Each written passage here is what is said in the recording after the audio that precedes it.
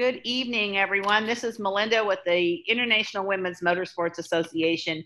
And our podcast today is a very special podcast. I met Cecilia probably about a year ago or so, and she called and talked to me and was telling me about a study that she was going to be doing. And I thought it was very interesting, and I invited her to be on the podcast to share more with our listeners about the study and what she's found out. The study is about women in male-dominated motorsports, so we can all relate to that, I'm sure. So welcome to the podcast, Cecilia. Thank you. Thank you so very much, Ms. Russell. I appreciate this opportunity. I want to say Happy New Year. We're actually in a new decade, 2020, so my research is alive and well, and I'm glad to be on your podcast today. Well, I appreciate you taking the time. So I'm just going to let you talk. Why don't you tell us why you did the study, maybe give us a little background about yourself and why you did the study and anything that you would like to share about it. I'm just going to let you have the floor. Well, thank you so very much for this platform. My name is Cecilia Brantley, and after going to Argosy and completing my doctorate in education and looking at business, and my background is wellness. My husband, of course, is into sports. I'm trying to figure out how I can get everything together with respect to those various areas and see what I could come up with, if you will. When you're in school, you got to come up with this wonderful topic and do research and make sure everything is dotted with the I's and crossing the T's. So I didn't do it by myself. I did have help. With respect to my background, we started, my husband and I, Body Parts Fitness in 1991. Met him at a health club where I was managing, etc. Long story short, we've been married for about 29 years. We've got two boys, Elijah and Robert, who are in military school. So we are a unit in itself. And I ended up having exercise classes at this particular place. And the mission statement changed. And next thing I know, I was on my own. We came up with our business name, and we kind of had our niche with seniors and kids together with respects to intergeneration programming. As far as education-wise, graduated at Argosy in 2013. And again, my professor, Dr. Talib, etc., they all gave me an opportunity to listen to what I thought would be a wonderful topic. And at the time, Danica Patrick, she was on television, and I couldn't believe it. I saw only one woman on the racetrack, and I actually stopped. And that kind of got my attention. And before I know it, my husband and I, we were saying, well, if she's the only woman on the playing field with men, where are the other women at? And next thing I know, I said, that's a good question. And so I ended up digging a little deeper, and I wanted to focus more on sociology of sport. And I wanted to make sure as a researcher that I would be doing three things. Number one, informing about action in the field of hegemonic leadership. I wanted to prove a study in the theory of women being able to handle risk-taking as similar to men. And then I wanted to make sure that my knowledge in the field of sports sociology was adding something new. And what I was able to add new, and I have to go to other scholars, because when you do research, you want to build on what's already there in the library. And in trying to do that, I was able to actually look at what was already done, and the scholars that I learned that were looking at women in male-dominated industries, they had their research with a topic that said, why do women take fewer risks than men? And that piqued my interest. And I was looking at the scholar Harris, Jenkins, and Glasser from 2006, who made that statement in their research that was published internationally. And they looked at leadership, identity, influence, and power. And they were saying that women really aren't looked at as capable gender for handling male-dominated tasks. So I had the hair on the back of my neck stand up, and I said, this is not true. But in order to make a statement, you have to back it up with some type of evidence. And what better way to do that and look at women in male-dominated motorsports? Now, you might ask, why did I choose that?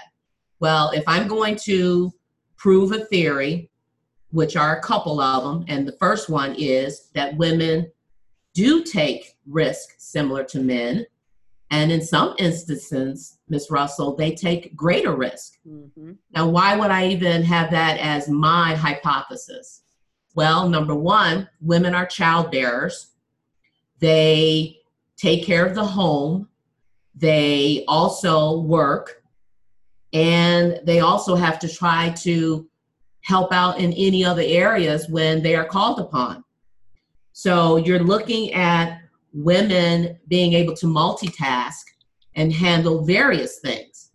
But the question is, what makes them risk takers? And why would you say they take more risk?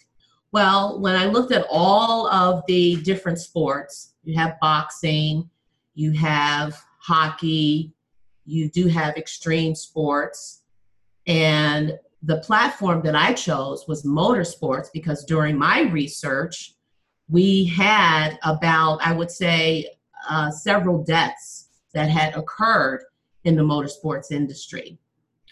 And that was very alarming. And when you look at risk, you want to say, what is the highest risk? Now, would you agree that the highest risk when you're involved in an activity willingly, and they tell you, okay, are you sure you want to do this because there is a possibility that you could die? And would you agree that that might be a apex of saying, okay, this is very risky? Absolutely. That's what I said. I just felt like, well, these women, they know the inherited risk. However, they have a desire that is leading them nevertheless with this interest. And then another hypothesis outside of women take similar risk, if not greater risk, is also with the respects of their leadership and being role models for youth. You do have youth in my research because women are nurturers. They actually give their nuances with what they're interested in, which is motorsports, and the youth get an opportunity to be exposed at a very early age. I mean, we have in our research women that are in the cockpit. We have women that are in the back office in terms of, NASCAR. And of course, we have women in the crew pit, if I didn't mention that.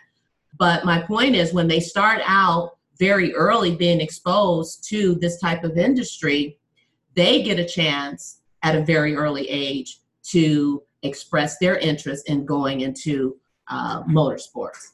So I want to basically say that today, my research is actually even better because we do have now several women organizations. We have the Me Too movement, we have the Women's March, we have your organization, of course, and we do definitely have an opportunity now to see what is the status now that women are more exposed than ever before and given the opportunity to perform at such a high level.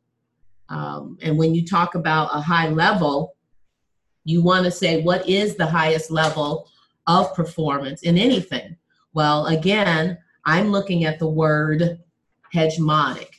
And that word itself, Ms. Russell, is actually looking at the dominance, the male dominance, and the value skill that is sanctioned by certain attitudes. And the attitudes that hegemonic preface is aggression. Now, in my research, the women advised me and they said, no, we do not feel that we are aggressive. We feel that we are assertive. So the women's voice gives me a chance to not only say what the literature is saying, but it gives me a chance to correct it if necessary based on what the women are actually saying that are involved of those actual activities. Again, motorsports. In terms of the word hegemonic, it is a Greek word and it does mean leader. It does mean power, it means dominance, and it means that you are very, in this case, assertive versus aggressive. Now, all of those things are very important, but let's face it, those things can be taken positively or negatively. And my research exposed the negative aspect of it. And the negative aspect of it is what other scholars have previously said about women in quote unquote hegemonic environments. And what they're basically saying is that women are placed in precarious situations to handle crisis task situations for organizations. But listen at this part. They're saying that they're not going to last. They're not going to stay at that level of leadership too long. And so that's another point in my research that I have to tackle. And that is the women in my study, they did exhibit handling crisis task situations, because when you're on the playing field, whether it's in the office, whether it's the cockpit crew, or whether you are, helping out in a male-dominated environment, you actually are competing, and you're competing at a very high level because, number one, they're not really expecting you to perform and do well. However, my research states that women are able to handle crisis task situations and they are able to do well. I want to give you a quick overview of my introduction. I was in Canada for the Pan Am Games, and I was able to speak on my research and answer questions, if you will. But this will give the audience, your eclectic audience that is listening now, an overview of various points in my research, which may be more interesting to your listeners in various areas. Number one, I just want to make sure that everyone understands my research is investigating agent, and again, the word is agent change, significance of female leadership. What type of leadership am I focusing on? The women's perceptions. Again, they don't see themselves as aggressive. They see themselves as assertive. Also, their willingness to compete side by side in a male-dominated sport. Now, when we say side by side, I do admit that there aren't that many motorsports activities, or I should say even other sports where women are actually on the same field. And I want to preface and correct and say that this is true with motorsports. Women do get an opportunity to be on the same playing field. When they put that helmet on, you do not know whether or not it's a woman or a man. Very true. Do you agree with that? Very true. And let's face it, when they get on the track, they have to have reaction time, which is very important. That's a very important skill they have to have. They have to have bravery. They have to have creativity. They have to have determination. And they obviously have influence. It's about teamwork, communication, etc. So you look at this industry of motorsports, and I had to basically summarize what that sphere looks like. And you have about 5 points. It's based on competition, number one. It's based on having a certain amount of skill. Number two is skill. Number three is mindset, concentration, strategy. When you're on that field, you have to have that locked in. So we're all human, and that's a very, very challenging thing to do. Things enter your mind, and you have to be able to block it out because your life, in this case, depends on it. Obviously, winning is a big part of it. But as you know, there can only be one winner. In NASCAR, you have like 33 cars.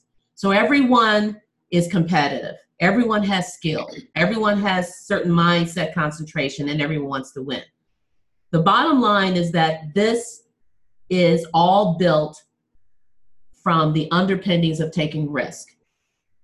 You know that when you get on that field, there is a possibility that it can be a fatal outcome. Yet you're still pursuing your interest and your desire for being there at that time. So that's built for the underpinnings of risk-taking.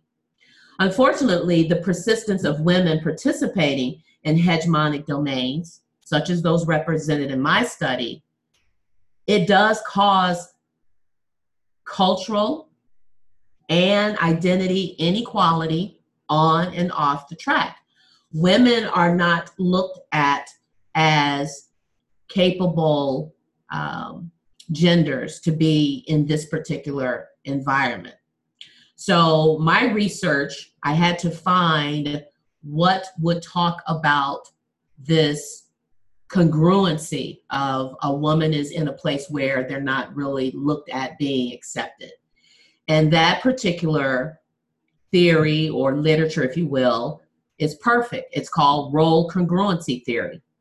And role congruency theory, for me, it looks at the presence of women's performance and whether or not they're stable decision makers and effective leaders in this environment.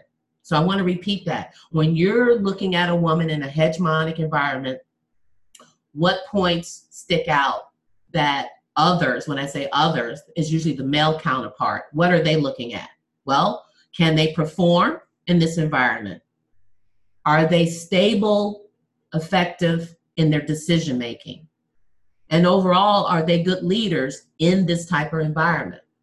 Now, when I say in this type of environment, I want to preface hegemonic again. Hegemonic is referring to a male-dominated environment.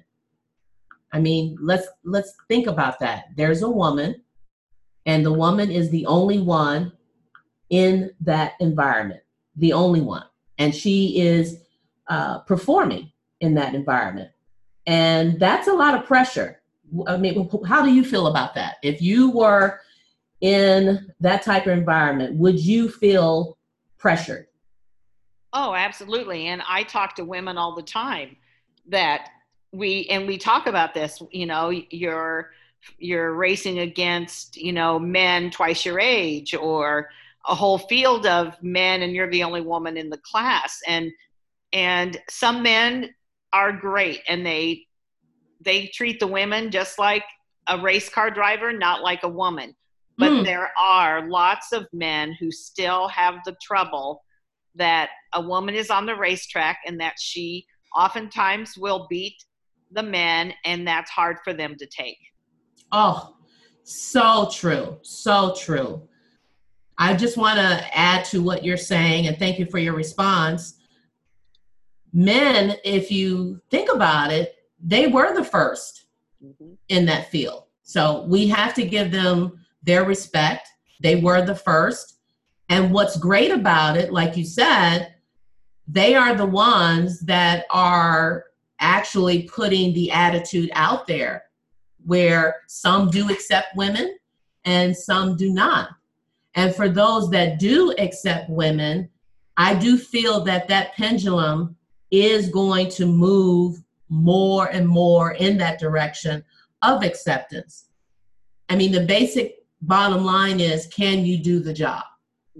Once you prove that you can do the job, you still probably will have naysayers. And then you're digging into other issues, race, gender, economic status. So there are other forces that are behind it when you check off the criteria of what's necessary to perform the job. So again, yes, there are definitely men that do accept women, and there are those that don't. And those that do, we have to take our hats off to them and say thank you for acknowledging us and having good sportsmanship. And for those that don't, Well, women, again, they have to remember their self-value, their self-worth, and not let any negativity get in the way of stopping them from doing what it is that they want to do. Yeah, absolutely. I talk to a lot of young girls that are involved in racing. Yes. One thing that I appreciate is that most times they're working with their dad, and those dads are so passionate about women in racing. Yes. And, you know, when I reach out to do a story or something in the magazine about one of these gals, it's normally the dad that I talk to. And isn't that great? Yeah, I love that part of it. It is so great because men, as I said, they were the ones there first of all. And when you even have a family dynamics of racers that are girls and boys, that's so beautiful. Beautiful because they go to the track. It's a family venue. Most of the fans are women in tow with their kids. I mean, I learned that it's a family sport. I mean, when you're involved in that particular activity, you have to give your all. And it's a rigorous schedule. I must admit that. It's an expensive industry. I must admit that. And keeping those two nuances in front, getting exposure and trying to make a living at it is quite challenging. When you have the support of your parents, and there's different levels of support. There's support because they're involved in the industry. Right. You have support because they do have a career path now for motorsports. I mean, for example, you were at PRI this year, and you have motorsports session with the Jensen with Car Chick. She led that panel. I was able to go there a couple of years. I got a chance to meet Lynn St. James and also Jessie Combs. Unfortunately, she passed away with basically trying to beat her own racing record. Yeah. So, I mean, there's a lot of dynamics there, and the exposure is really, to me, getting more and more relevant with what's going on today. So the family dynamics is actually what teaches the family unit how to handle risk, how to make decisions and go after what it is that you're interested in. And when you have that support, be it your family, your dad, your mom, your brother, your sister, I mean, that to me is the foundation for anything that you want to achieve. And so again, it's beautiful to see that type of training of a family unit giving one another support in something that's very dangerous. Yeah, and you know what's interesting about racing is that it is more of a family-centered sport than any other sport. Yes. You don't often see a girl following in her dad's footsteps in other like stick and ball sports because they just don't. Yes. But in racing, probably 8 out of 10 girls that are in racing started because of their dad. It's the most, Yes. Very rare does a woman start racing without anybody in her family racing. That's very rare, but it does happen. Yes. And there are girls who race because their mom did or their grandma did. Yeah. Yes. But more often than not, it's the dad and the grandpa. And you know what? That's the positive side of it. Mm-hmm. That's the positive side because they welcome this diversity, and it gives the youth that are coming up, the girls today, that confidence that they need. They look to their dads for that type of leadership, camaraderie, and it's a wonderful platform to definitely lead you in the direction of knowing mentally that I can do this. Mm-hmm. And once again, my statistics show that the women are really the large viewership for motorsports. Mm-hmm. And that was surprising for me as well. knowing that the women are in the fans and they're just, having a day of it. I mean, they camp there overnight and they have their parties and they get a chance to see people they haven't seen. And it's a wonderful atmosphere. It really is a wonderful atmosphere. Yeah, and it's men make relationships with people at the track. Men become good friends with each other, but typically I think it's the women when I interview them and I say, what's your favorite thing about being involved in racing? It's the relationships they've made and the people they've met. Oh, that's so wonderful. That is so wonderful. And I basically chose for my field of study sports sociology, because sociology deals with human behavior. Mm-hmm. You're looking at the interaction between social groups, social problems, social change, and the consequences of that change. And I think the consequences of the change that's happening now, Ms. Russell, is a phenomenon. It's a phenomenon that women are now really being heard and taken more seriously in whatever that they do. Mm-hmm. I mean, when I say we, I'm referring to my colleagues. I try to look at things as objectively as possible. And I definitely have found my niche as a researcher, and that again is women in male-dominated industries. I did, when I first started out, I was really focusing on just sports, and just recently I started looking at other areas of male hegemonic fields in different businesses. For example, you've got construction, you have firefighters, you have police officers, you have those in the military. Well, let's go back to sports. With sports, you have hockey, you have boxing, etc. So my first study did mention other areas, hegemonic. However, my base was basically on motorsports, because I wanted to prove that, and I'm reiterating, women do take similar risk. Mm-hmm. Motorsports, check that off. Right. And women are, again, in some instances, taking more risk. Well, what example do I have of that? I go back to motorsports again. Some of these women are mothers, and they are in the industry themselves. They are the breadwinner for the family. And so in that case, that is taking higher risk than men to be in that sport, and the child bearer, along with the breadwinner of the family. That, to me, checks that box off. And next, you're looking at, the influence that they have. And so I was so glad to learn that sociology of sport is going to give me the platform to invite more women today, not only in motorsports, but also in other hegemonic fields, to get their voices heard. Now, I do want to share that we need to hear what's happening now since my last research. This was completed in 2013, and Dennis Michelin, he gave me the opportunity to talk about my research when I basically was in the mix of trying to get participants. And so I ended up with 230. Wow, that's women. Great. And I was really flabbergasted. I was like, what? I to be honest, I only thought I would get 50, because for your research to take off, you have to have a minimum of 50.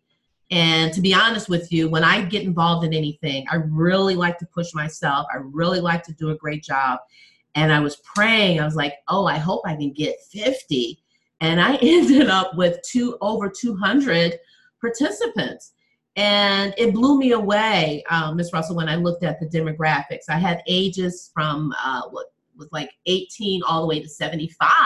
Mm-hmm. I mean, I just couldn't believe it. And the good thing about it is it gives me a learning curve to share with the public today. And what I'm hoping to do is to extend my research, and I'm working with Car Chicks, and I'm pretty sure you're familiar with Car Chicks. I am. Thank you. Well, Jeanette and I met at PRI 2016. And of course, I'm there, a newbie, and I'm all excited. And I have my research.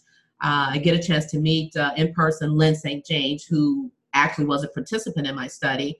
And so it was a wonderful opportunity. And over the years, I do try to network and stay close to my research because it does interest me with respect to how women are excelling like they never have before in leadership. Mm-hmm. And as I said, motorsports is my sphere, and I'm hoping that my connection with Car Chicks, because of their large following with their database and my previous participants, combining those together, I am extending my research, and I would like to ask to share it on your link, and it's called Women of Year. Absolutely. I would love for you to share it there. Thank you so much. And the acronym is WOY. Okay. And it's plural. It's not woman, it's women, because I want Women of Year 2020 to give us an update on what are the current issues facing them today in hegemonic environments. Mm-hmm. Now, I come up with a list, but I don't know which one is going to be the prevalent issue. So I'm asking them. So we actually have a pre-survey now out on Car Chicks' website. Okay. If anyone is interested in purchasing my previous research, just to have a backdrop as to what we did first. And when I say we, it's a team of people. It's my professors. It's, the voices of the women that gave me the opportunity to get it published. Well, I'm wondering, Melinda, what is the main issue that they're facing today? So we just came up with a slew of them. Is it jealousy?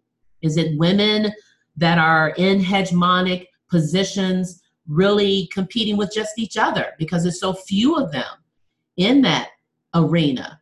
So that was one issue. Is it sponsors? We know sponsors is a very, very big issue. I mean, it costs quite a bit of money to fuel your career, if you will. I mean, do you want sponsors that's going to just focus on your sexuality, lipstick and heels, or do you want sponsors that's going to focus on your talent with respect to making decisions? So that's a double area to even say, well, if it's sponsors, what do you have to say about sponsors? Is it equal pay? Let's face it, do you get the same purse as the next guy? If I'm not mistaken, please correct me, when you win in motorsports, whoever wins, the purse is the purse, correct? The purse is the purse. Exactly. That's so fabulous. Now, in professional business, that's not the case. No. You have gender issues. And so we want to know, what is the main crux today now that we have this exposure of women in hegemonic leadership? Is it being not having acceptance from your peers? Is it a family issue? Is it a problem having relationships because maybe they think you might have gender queerism?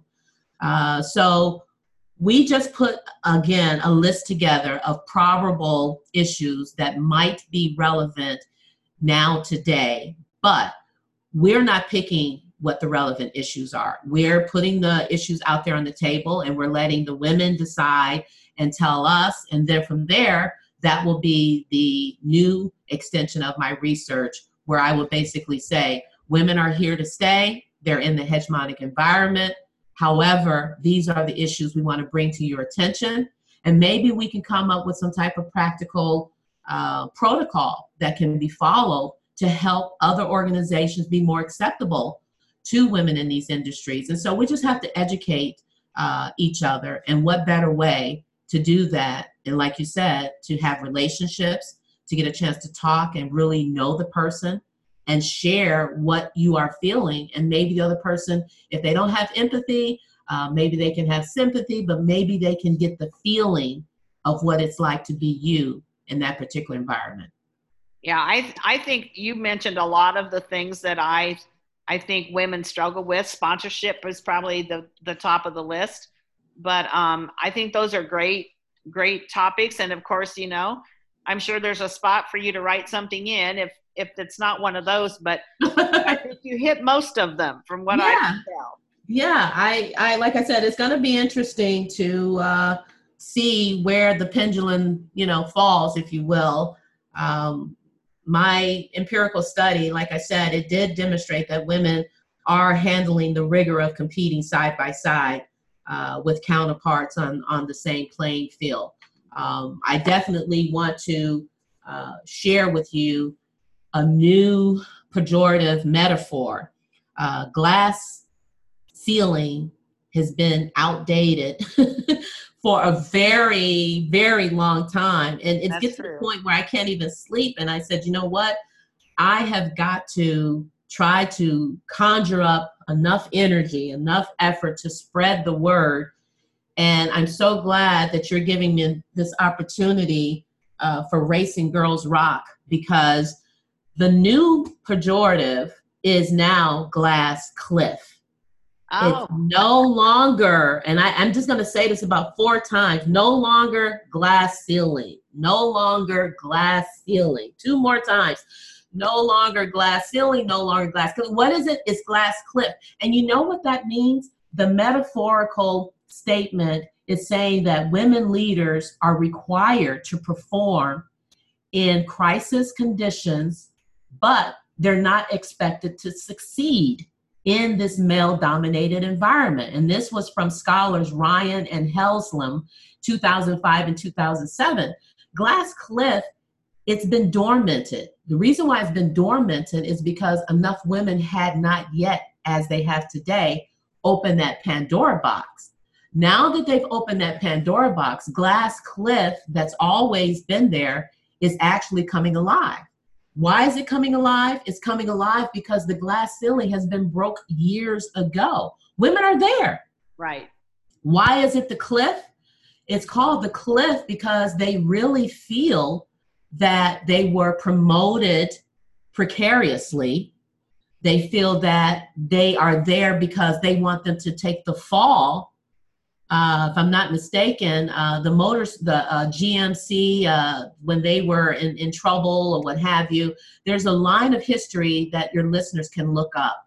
When there's a crisis task situation, particularly for business, the thread of trend has actually been to put a woman at the helm during this precarious time. And you know why? History says in literature, women have always handled crisis task situations. I mean, they've always multitasked.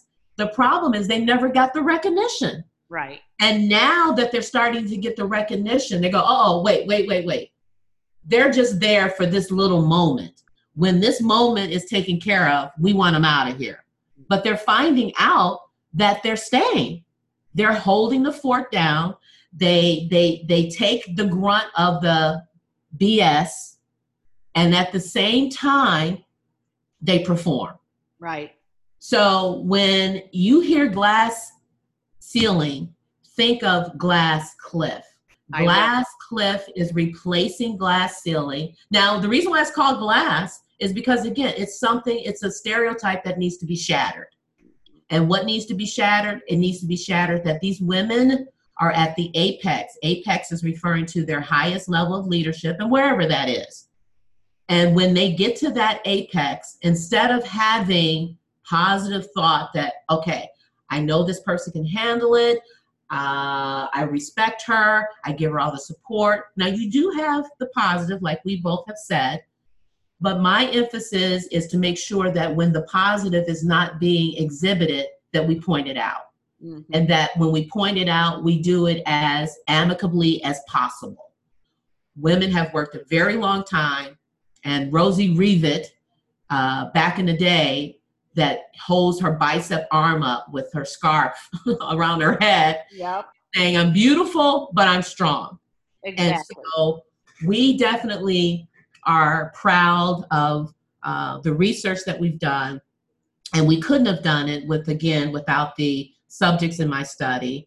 And I'm looking forward to, as we have deemed it, and when I say we, I'm referring to myself and Jeanette DeJensen, president of CARCHIC, we're saying that this is going to be the largest study investigative of its time in history, because hegemonic just means strong, dominant leadership in a tough, high risk taking scenario.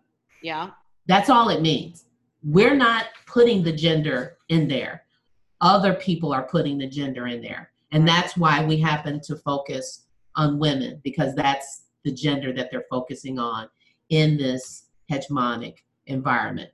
So to recap, my theory says that, and I'm going back to the beginning of the researchers that really gave me the platform to do my study, and that is, once again, Harris, Jenkins, and Glasser. When they made that statement, Ms. Russell, why do women take fewer risks than men? That gave me the platform I needed. That's not true. And the women in motorsports, bless their heart, they gave me their voice. They gave me their platform to show that this is not true as women bearers. They do the socialization for youth in terms of risk taking, and the men that have supported them and their daughters, they're actually the true leaders as well. So hats off to them. And we know that women can perform during crisis task situations. And we also know that because this has been burgeoning for a while now, I'm just excited to see how far it goes in terms of the exposure. I probably need to contact the news stations and say, if anything, even in the movies, can you update glass ceiling to glass cliff? So my theory says that women are risk takers. And secondly, they, in some cases, do take more risk than men. What proof do we have today? You have it all around you from the Me Too movement. You have it from the Women's March. Just to reiterate, from your organization as well, which I'm glad to be a member of. I think we have to support one another in our endeavors, because it is about relationship building. And so I'm glad to have this opportunity that you've given me. I know you shared some of your story with me and your background with your son and your note cards and you traveling and getting the story out yourself. I mean, speaking to you, you have motivated me to hang in there. And relationships help you to do that. When you feel down and confused and you're not sure where to go, your connection and circles and relationships give you that motivation that you may need from time to time again. You know, this is so interesting, and I've just been listening intently. There was no reason to ask questions. I loved everything you shared, and I love that you're continuing and going to go into it a little bit deeper. And I definitely want to share that on the IWMA page, as well as I encourage people to go to Car Chicks, carchicks.com. They're also on Facebook. Jeanette is a good friend of mine. Wonderful. We support each other's businesses, and yeah, I'm anxious to see what the rest of the story is. Well, I am too, and the good thing about it is it's not my story, it's their story. And I just want to, as the researcher, investigator, do my due diligence and to represent their voices so that they can be heard, and that this research does go down in history with respects to just updating the literature for upcoming scholars in school that may want to continue on, because there's several issues, as I said, that we just have to rank. And although we're going to rank the number one, that doesn't mean that those other issues that might be number 2 or number 3 doesn't still need to be investigated. So I hope I leave a platform for other researchers to come in and to continue this long journey. I really do. So thank you so very much. Well, I want to thank you for being with us today. I can't wait to hear what's going to happen, and you're going to have to keep us involved and in the loop and updated, and anything that IWMA can do to help or spread the word, you know that we're here to help. And so just wanted to thank you again. I know this wasn't a 1 hour thing that you've gone through. It's been years and years and years of study and talking and research and putting it all together. And so I encourage people to get a hold of you, and we'll put that in the podcast notes, how they can get a hold of you or find out more, where they can read about your study. And I just really appreciate that you were willing to share all this with us today. Well, the key thing is trying to make technology work. Right, exactly. Well, we can hear each other and she can see me. I just can't see her. But as I said, the recording is the most important. And so one of these days we're going to meet in person and have coffee, and then we can sit down and really chat. So yeah, definitely. I know you go to PRI, so hopefully I do.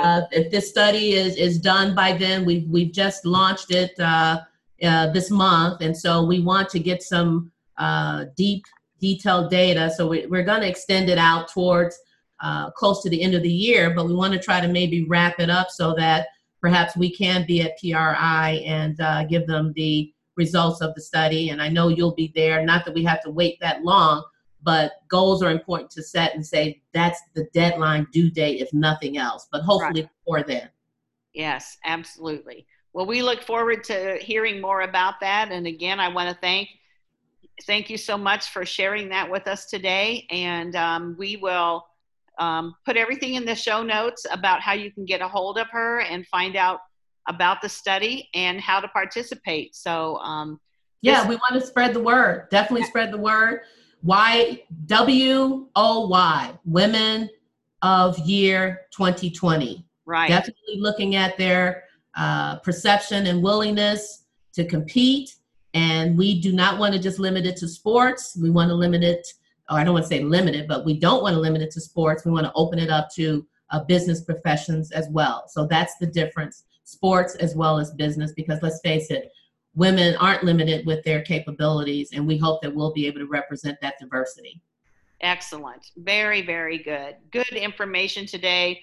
Again, I thank you so much for being on the podcast, and we will hopefully meet each other in person very soon. We will, definitely.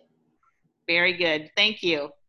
Thank you, Melinda Russell. I appreciate your opportunity that you've given me today. Have a good rest of your weekend. And once again, Happy New Year's, the 2020 decade.